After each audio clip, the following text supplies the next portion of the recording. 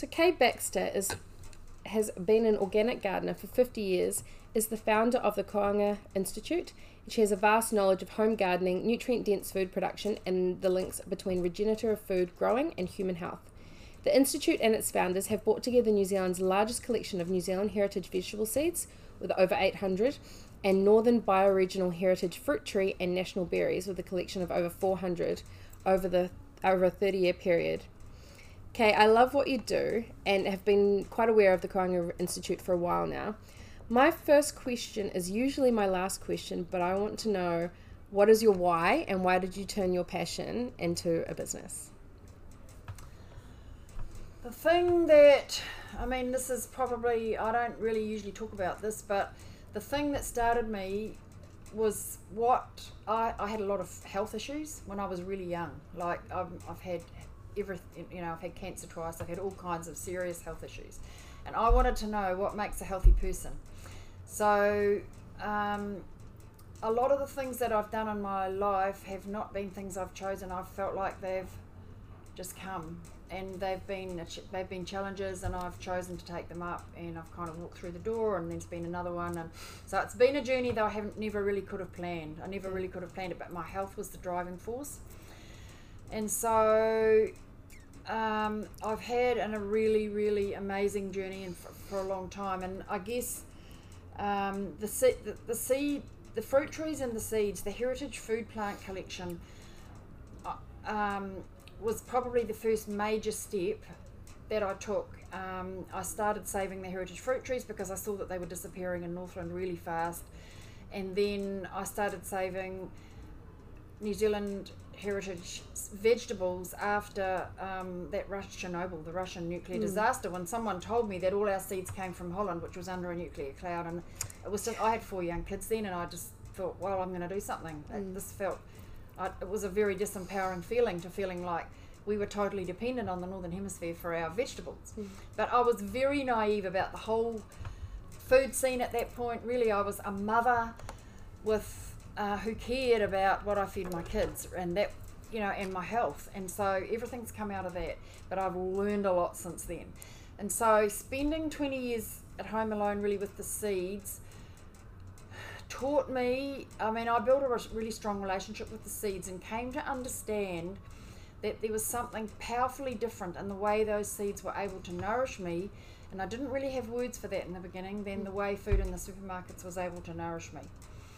And so I didn't talk about that for a long time, but then science started coming in to show that food grown from our heritage food plants is way more nutritious than food grown from modern seeds and modern fruit trees. Like, it's many times, like years ago I saw a PhD student did some research in Lincoln University that showed that our old Uranika potatoes, the old purple potatoes, had 1,000 times more antioxidants in them than the ones in the supermarket. And it's not always that great a difference, but I know with tomatoes it's like 20 times more, and roughly, and depending on the tomato, and apples it's many times more as well. It's just generally, and so I've come to understand that our heritage seeds, our food plants as seeds, are really genetically diverse, and they co-evolved in living soil, a soil that was highly mineralized and full of microbes and fungi. And our heritage seeds and food plants, because they're genetically diverse and because they co-evolved in these living soils, co-evolved in a way that they were able to communicate with the life in the soil, which meant that they had, this is a bit out there, but it's taken me a while to grasp this, but I'm getting there. Because they're able to fully connect with the life in the soil, they're able to be more highly nourished by the microbes and the fungi and the minerals that are in the soil. So because they are better nourished plants, they have a higher electrical current flowing in their stems and their leaves, which means they're able to pull in from the universe a lot more of what they need, like up to 90% of what they need. So when they are able to do that, they are photosynthesizing in a highly efficiently.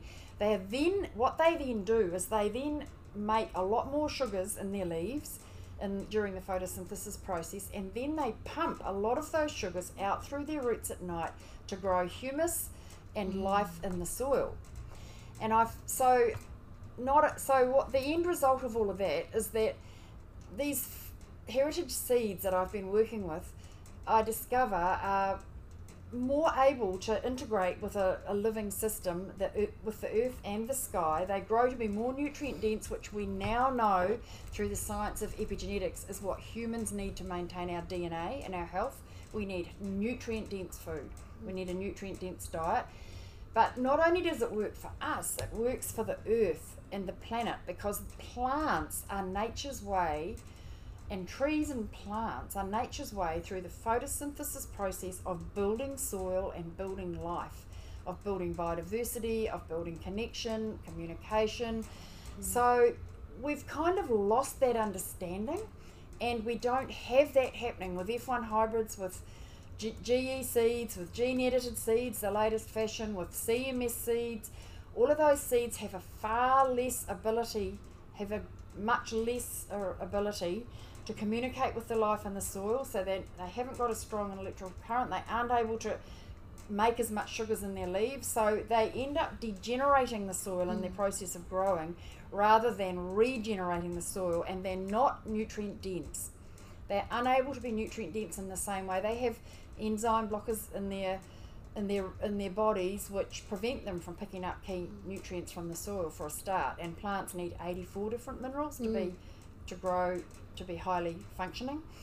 So I think the guts of it all that I've learned through working with the heritage seeds and the heritage food plants and learning to grow food in a regenerative way is that if we work with the natural world, which basically functions on the photosynthesis machine, the photosynthesis machine is a regeneration machine, and it grows soil for us if we work with it.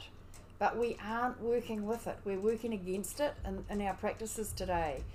And so I think for animal farmers as well as for horticulturalists, anyone growing food, if we work with the laws of nature, work with the photosynthesis process, which for people growing meat, I mean, it's actually easier for people growing meat to do that than it even is for people in the horticulture industry. And it all comes down to how you manage your animals, how you shift them, basically, because when you've got grass that's an inch long, you've got roots that are an inch long, and they can't access the minerals, they can't access the moisture, the cows won't be as healthy.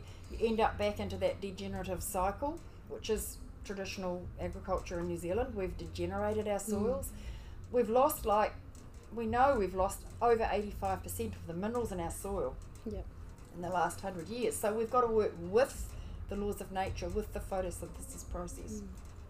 So instead of perhaps what a lot of farmers and things are doing at the moment, we're so focused on putting minerals into the soil by means of fertilizer that we actually should be more focused on what we're growing as a way to regenerate the soil rather than chucking minerals on it? Well, not necessarily that simple, because my understanding of what's happened is that when you've got highly mineralized living soil full of microbes and fungi, how plants feed is it's the phosphorus in the soil, available phosphorus it's available to the plant roots. Phosphorus carries in the other minerals, and phosphorus goes into the plant, and phosphorus is the catalyst for the photosynthesis process. So when it starts the photosynthesis process, it drops the minerals in the sugars, and you get a nutrient dense plant when there's lots of phosphorus going in there. But we've depleted the available phosphorus in our soils and the minerals and killed the microbes. So what we do now is we put on nitrates and a few other things. There's actually 84 minerals required to grow a healthy cell, but we're not putting on very many of those. So when it's nitrogen feeding the plants and carrying in some of the other key minerals, nitrogen doesn't catalyze the photosynthesis process. So you don't get a fully functioning plant, you don't get a high brix nutrient dense plant, and in the process of that plant growing, it degenerates the soil, the carbon, the humus, the life in the soil. So we're degenerating our resource base, and we can see that it's happened before our eyes. So we have to I mean, there are consultants out there now working with the laws of nature and the photosynthesis process, and who understand how to do this. But it's essentially, we have to kind of we have to like take our heads into another paradigm really, and start thinking, okay, how do we work with the laws of nature? How do we work with the photosynthesis process? And what I've found with our animals, with the sheep and the cows, really all we had to do was change the way we moved them, so that the grass got a lot longer, the roots of the grass got a lot longer, was able to access more nutrients. And I mean, we follow holistic management practices or management intensive grazing, and it definitely takes more time managing the stock, but the stock grow faster, they're way healthier, you get more stock, more stock units on the same amount of land, and the biodiversity, the insect life, the bird life, the biodiversity just goes through the roof quite fast. I was really blown out. And it feels like an alive, living environment that is happy and healthy, and so there's much more human satisfaction comes out of it. You feel good about what you're doing, emotional health, mental health, physical health, all like, you just have to sort of start taking the small steps to turn around the systems. And once they start becoming regenerative, everything improves. The energy of everything gets better, including, like, there's lots of talk even here at this conference about the mental health of farmers. And I think it's pretty tough when you're stuck in a system that you can see is degenerating everything, and your bank, your debt's getting higher. But one of the beneficial things about stepping into a regenerative process is that there's more production, less costs, less pests and diseases, more profit. Like, it actually, you kind of go from degenerating everything to regenerating everything. And I'm not saying it's an overnight thing, but it doesn't take long to see enormous benefits. Yeah, I've worked both on a dairy farm, and I've worked in sheep, beef and deer systems, and it's always been quite unusual to me. And I've seen a graph about this recently, how we'd put the cows in when it was measuring 2,500 sort of growth levels, and we'd take them out when it got down to 1,500, when it was very low. And we're absolutely, the thing I saw was, if you were grazing it down to 50%, you're still growing the roots.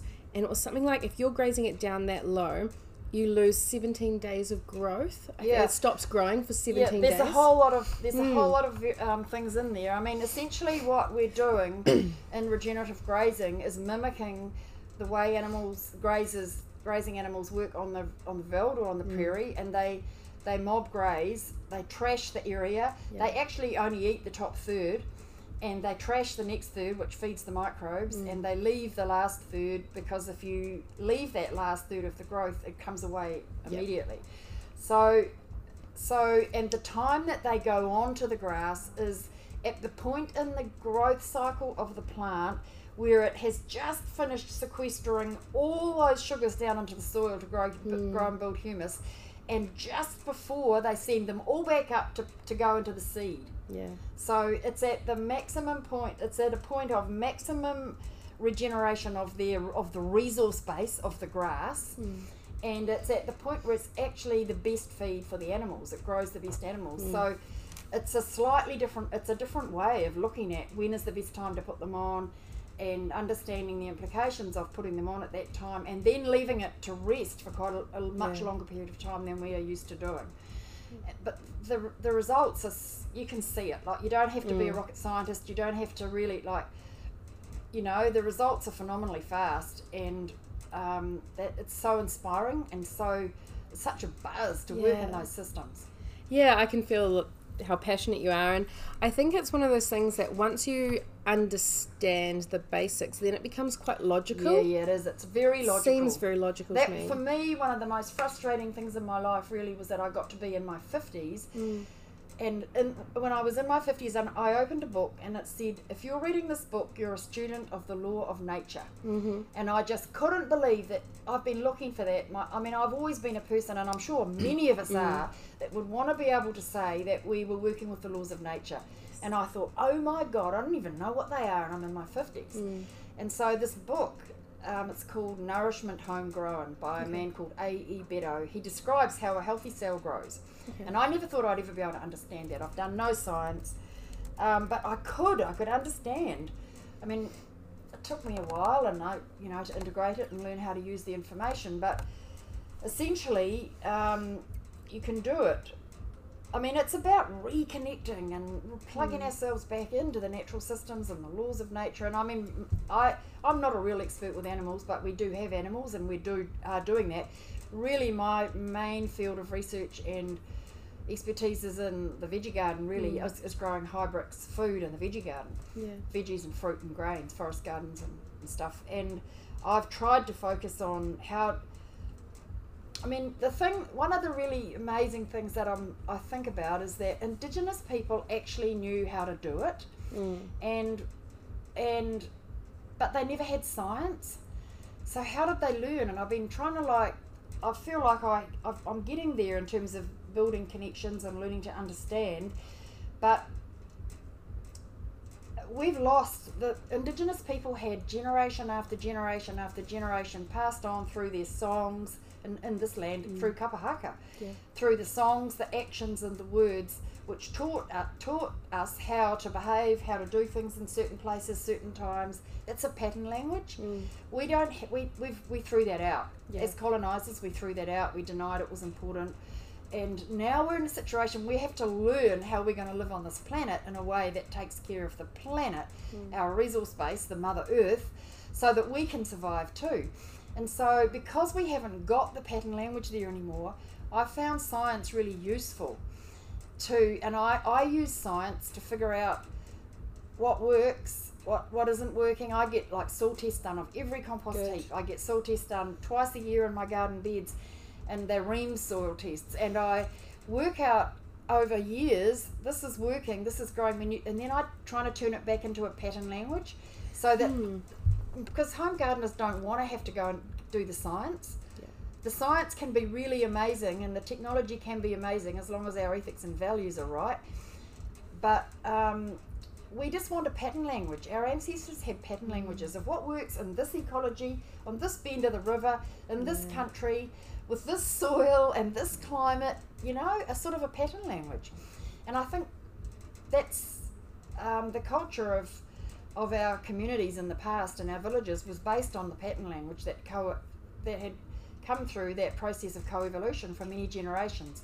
And it's kind of our job on the planet right now to re-establish the culture that expresses who we are, and it has to be taking care of the earth that we stand on, that we live on, that we live with, as well as ourselves and the whole of our ecology. Yeah, I love how you've brought it back to science as well, so that I think it's going to be really useful when talking with farmers, and as people get more into this, you can say, well, it sounds really good, but actually here's the science that backs it up, because a lot of people are in that mind, so it's very good that I there's agree. a balance. I kind of rejected science at school because I was in too big a class and I couldn't really deal with it. And I spent 20 years working with developing my intuitive side, but I got to a point where there was two big questions I couldn't find answers to. One was what makes a healthy person, and the other was what makes healthy soil. I couldn't find all the answers. So I turned to science, and I put them together now. But I think science is really dangerous without the values and the ethics.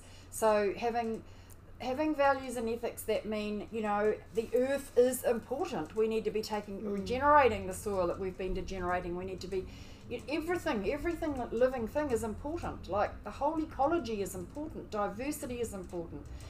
So I think we have to bring them together now. It's time to integrate and value both the left brain and the right brain, the values of all religions and Indigenous people and science needs to come together.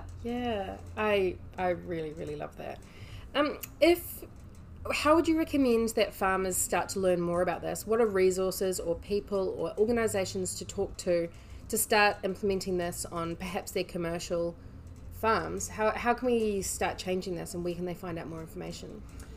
There's a really amazing woman called Nicole Masters who, I've forgotten what the name of her business is, I'll have to find it for you, who runs workshops. She goes to people's farms and holds workshops there, and That's really, I know a few years ago she left New Zealand because she was so disappointed with what was happening here, but she's coming back, like she's here a lot now. Yeah. She's amazing. I've been working with Grant at Environmental Fertilisers, who understands all this stuff and is amazing as well. I know that there are teachers in New Zealand of holistic management systems, which are animal systems. There are quite a few farmers in New Zealand who are already practicing this and who are getting amazing results.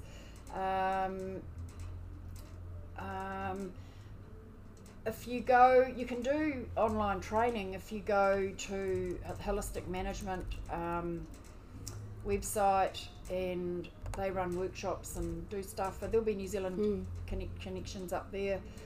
I know there are lots of others who I don't know who they are. Those are the people I've been working with here. Great.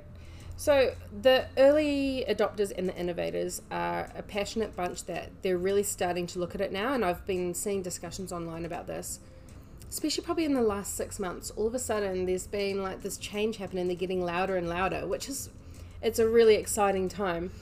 People that are quite negative about it, what's holding them back? What is their go-to phrase? Do you know?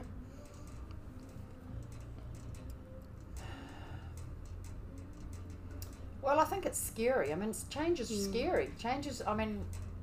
I feel like I've been through a huge change myself there. I can remember I used to say to my husband, too much change, I can't handle the change. It's like, just keep it the same. But I'm totally through that now, and I can see that we are here on Earth at a time when we need a lot of change, and so somehow we have to be able to hold each other safe in that. And I think, so connection, we've become very disconnected. Connection, groups of people who can talk together, support each other, bring in teachers, bring in people who've got something to offer you, and share and look after each other.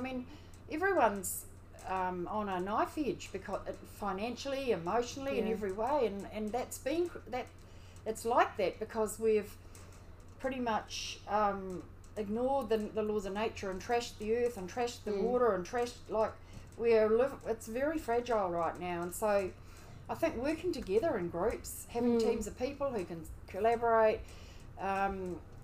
get support and help and advice. There are a lot of people out there who have it to offer. This is a bit of an out there question, but just based on what you're saying, when you've said about the regenerative approach, it's a full cycle and how it makes you feel as well. You've said that things are quite delicate and on a knife edge on an international level. Yeah, totally, yeah. From what seems to make sense and jump out to me is that's probably, I wonder if it's one of those things that why people are in a heightened state of anxiety and depression and mental health, and the fragility of people are different. Yeah, absolutely, totally. It seems to make quite sense, because it then comes down to, what are we eating? What is the air that we're breathing? What are we drinking? Yes. And it seems to have, it feels like it's a natural approach. If we aren't looking after the other things, then in turn that's not going to look after ourselves. That's exactly what I've come to. There are two main books. There are two books in my life that I recommend to all my students. One of them is the work of an amazing man called Dr. Weston Price, who travelled the world in the 1920s and 30s trying to discover what makes a healthy person. And he discovered that every group of Indigenous people that he visited, which was all around the planet, and it was many of them, it was more than 30, all understood what it took to maintain their health, and they all used the same principles in their diets. And how come we've thrown all of that out? That book's called Nutrition and Physical Degeneration, and it's easy to read, it's full of pictures, it's a really special book. Everybody should read that book. Every library should have it. Every health class should be based on it. And it gives us the principles and the patterns of how to maintain our health. And he said when he wrote that book, he could look at everyone in prison and all the social people that were unable to operate socially well, and see that they'd been malnourished in their lives. And so how come our mental health department doesn't want to acknowledge at all that what we eat has got anything to do with mental health? And I think we know ourselves, when we're eating healthy, not drinking too much alcohol, not drinking too much coffee, not spending all day on the computer. Yeah, we feel a lot more as stable as a person. And as soon as one of those things go out of whack, or a whole lot of things, then we start to become more fragile, and the ups and downs become greater. It's very connected. It's all connected, and I think for me it's just super exciting I'm in my mid-60s now, and I'm really just starting to get a handle on what the laws of nature are, that if I work with them, and I think in 3 years after when we're living in Hawke's Bay, and when we moved there, we moved on to an old sheep farm, and the grass was all an inch high everywhere, and we fenced off a plot and started practicing some of these things I'm learning, and within 3 years the insect life went through the roof, and the next thing that happens was the bird life came in, and unbelievable. Now we've got to fight the keruru for our plums and things, which maybe is a bit challenging, but the life and the things are changing so fast, and when you're in that environment every day, it affects you, and you put more back in, and it's just actually one of the concepts that I've come to understand, and it feels a very deep and profound one, is that for the whole of human evolution until the last few hundred years, we've actually co-evolved with the natural world. If we didn't understand the natural world, understand our soils, understand the weather patterns, understand all the things about when the animals came and when they went, and who had their babies then, and when you had to stop killing them or they wouldn't be around, there were so many things we knew and understood. We co-evolved, and if we didn't understand that stuff, if we weren't connected, we didn't survive. We've totally disconnected from all of that, and actually what we're being challenged to do now is reconnect and come back again into that process of co-evolution with the ecology around us. And I think one of the little stories that helps people understand that, I think, is I use the bees. So in a beehive, what happens, the bees go out and they forage for quite large areas and distances, and they know how to they read the environment, they read the ecology, they read the vibration of the flowers and the pollen and the nectar, and they read what's going on around them, and they choose the nectar and pollen of the plants with the highest vibration, and a range of plants that are going to create best health for their colony of bees. And that knowledge, and that all goes into their DNA and helps to create their queen for the next generation of bees. And so they're co-evolving all the time in a direct relationship with what they are reading from the environment around them. And so if we requeen the beehives with a queen that suits the industrial beekeeping model, we take away their ability to co-evolve and adapt to what's happening in the environment. And we do to them what we've done to ourselves. Well, that's exactly what we've done to ourselves. When we buy food in the supermarket, which is grown somewhere else, it takes away our ability to be eating food that is communicating with the life in the earth where we live, and the energies of the universe that come in and affect that plant as well. And the plant adapts and co-evolves to those energies, and we eat it, and it prepares us for the winter to come, for the summer to come, for the whatever's happening in our environment, which we've become quite deadened to. Because we've cut ourselves off from all the connections, and that it's just it's exciting to learn it and reconnect, and I'm so happy that I'm doing that, but I wished I'd done it, you can't really say that, but it's happening with there's a lot of young people that are stepping into that process now, so that's awesome. And I think it's so important that you've done what you've done and the journey that you've come to, because now you're in such a special space where you can share that knowledge and help build up that next generation of knowledge and bring it through, which is so important, because we don't have the time to waste. We don't have the time to do all this knowledge that you've built yourself to get these things underway. One of the things, education is really important, and one of the things we did yesterday was we put up a website and a Patreon. We're working with Patreon, which is a crowdfunder, and we've put up an education website. Excellent. So people we're doing online workshops on all this stuff around food production. I am going to be as bold to say as I will be one of the first people to sign up to that, 100%. Yeah, it's quite exciting. Yeah, we've got a young filmmaker who's living with us for a year, and we're just going to do 2 workshops a month, get them up. There's a whole group of us. That's fantastic. It's quite exciting. A friend of mine, his name is Duncan Hum. He's part of NZ farming, and he's very passionate about this. He's changed his whole farming system for this reason and farms deer. He's been talking to me a lot about this lately, and one of the questions that he put forward to you was, what do you think that regenerative agricultural practices are going to give the same yield in time that conventional growing does? Way more. That production goes through the roof, like really fast. Like I mean, it makes total sense because you're improving your resource base. You're raising the quality of the soil. You're raising your mineral levels, your microbe levels. You're improving the soil. You're raising humus levels, and so the plants are stronger. They then keep improving the soil, and the production is higher, less pests, less diseases. I mean, I know a lot about all of that, but we haven't got time to go into that right now, I don't think. So the production is higher. One of the things that fascinates me that you've said is that, you know, what the plant is putting back into the soil, because I think for so long everyone's so concerned about chucking stuff into the soil because of what the plant can get out of it, but we don't actually talk about what the plant is putting back into the soil. That's not a focus. We're just trying to, you know, unless we're nitrogen fixing land. We don't understand the photosynthesis process, and we are. And that's like fifth form biology. Like that, people have forgotten it. It is. Well, we never were taught it. Yeah, we weren't taught it.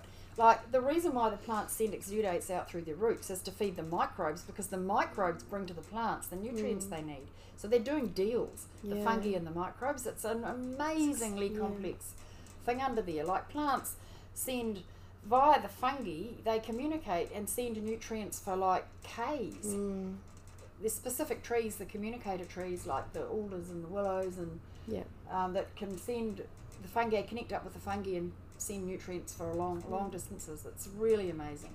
That's fantastic. I am absolutely thrilled to have been able to talk to you today, and I would quite happily talk to you all day, and I think it might be good that we perhaps catch up again and talk about different parts of it and really try and get what you're doing out mainstream. I want everyone to know about what you're doing and what you're talking about, because I think it is more important now than ever, and I think we really need to support and build up people like yourself.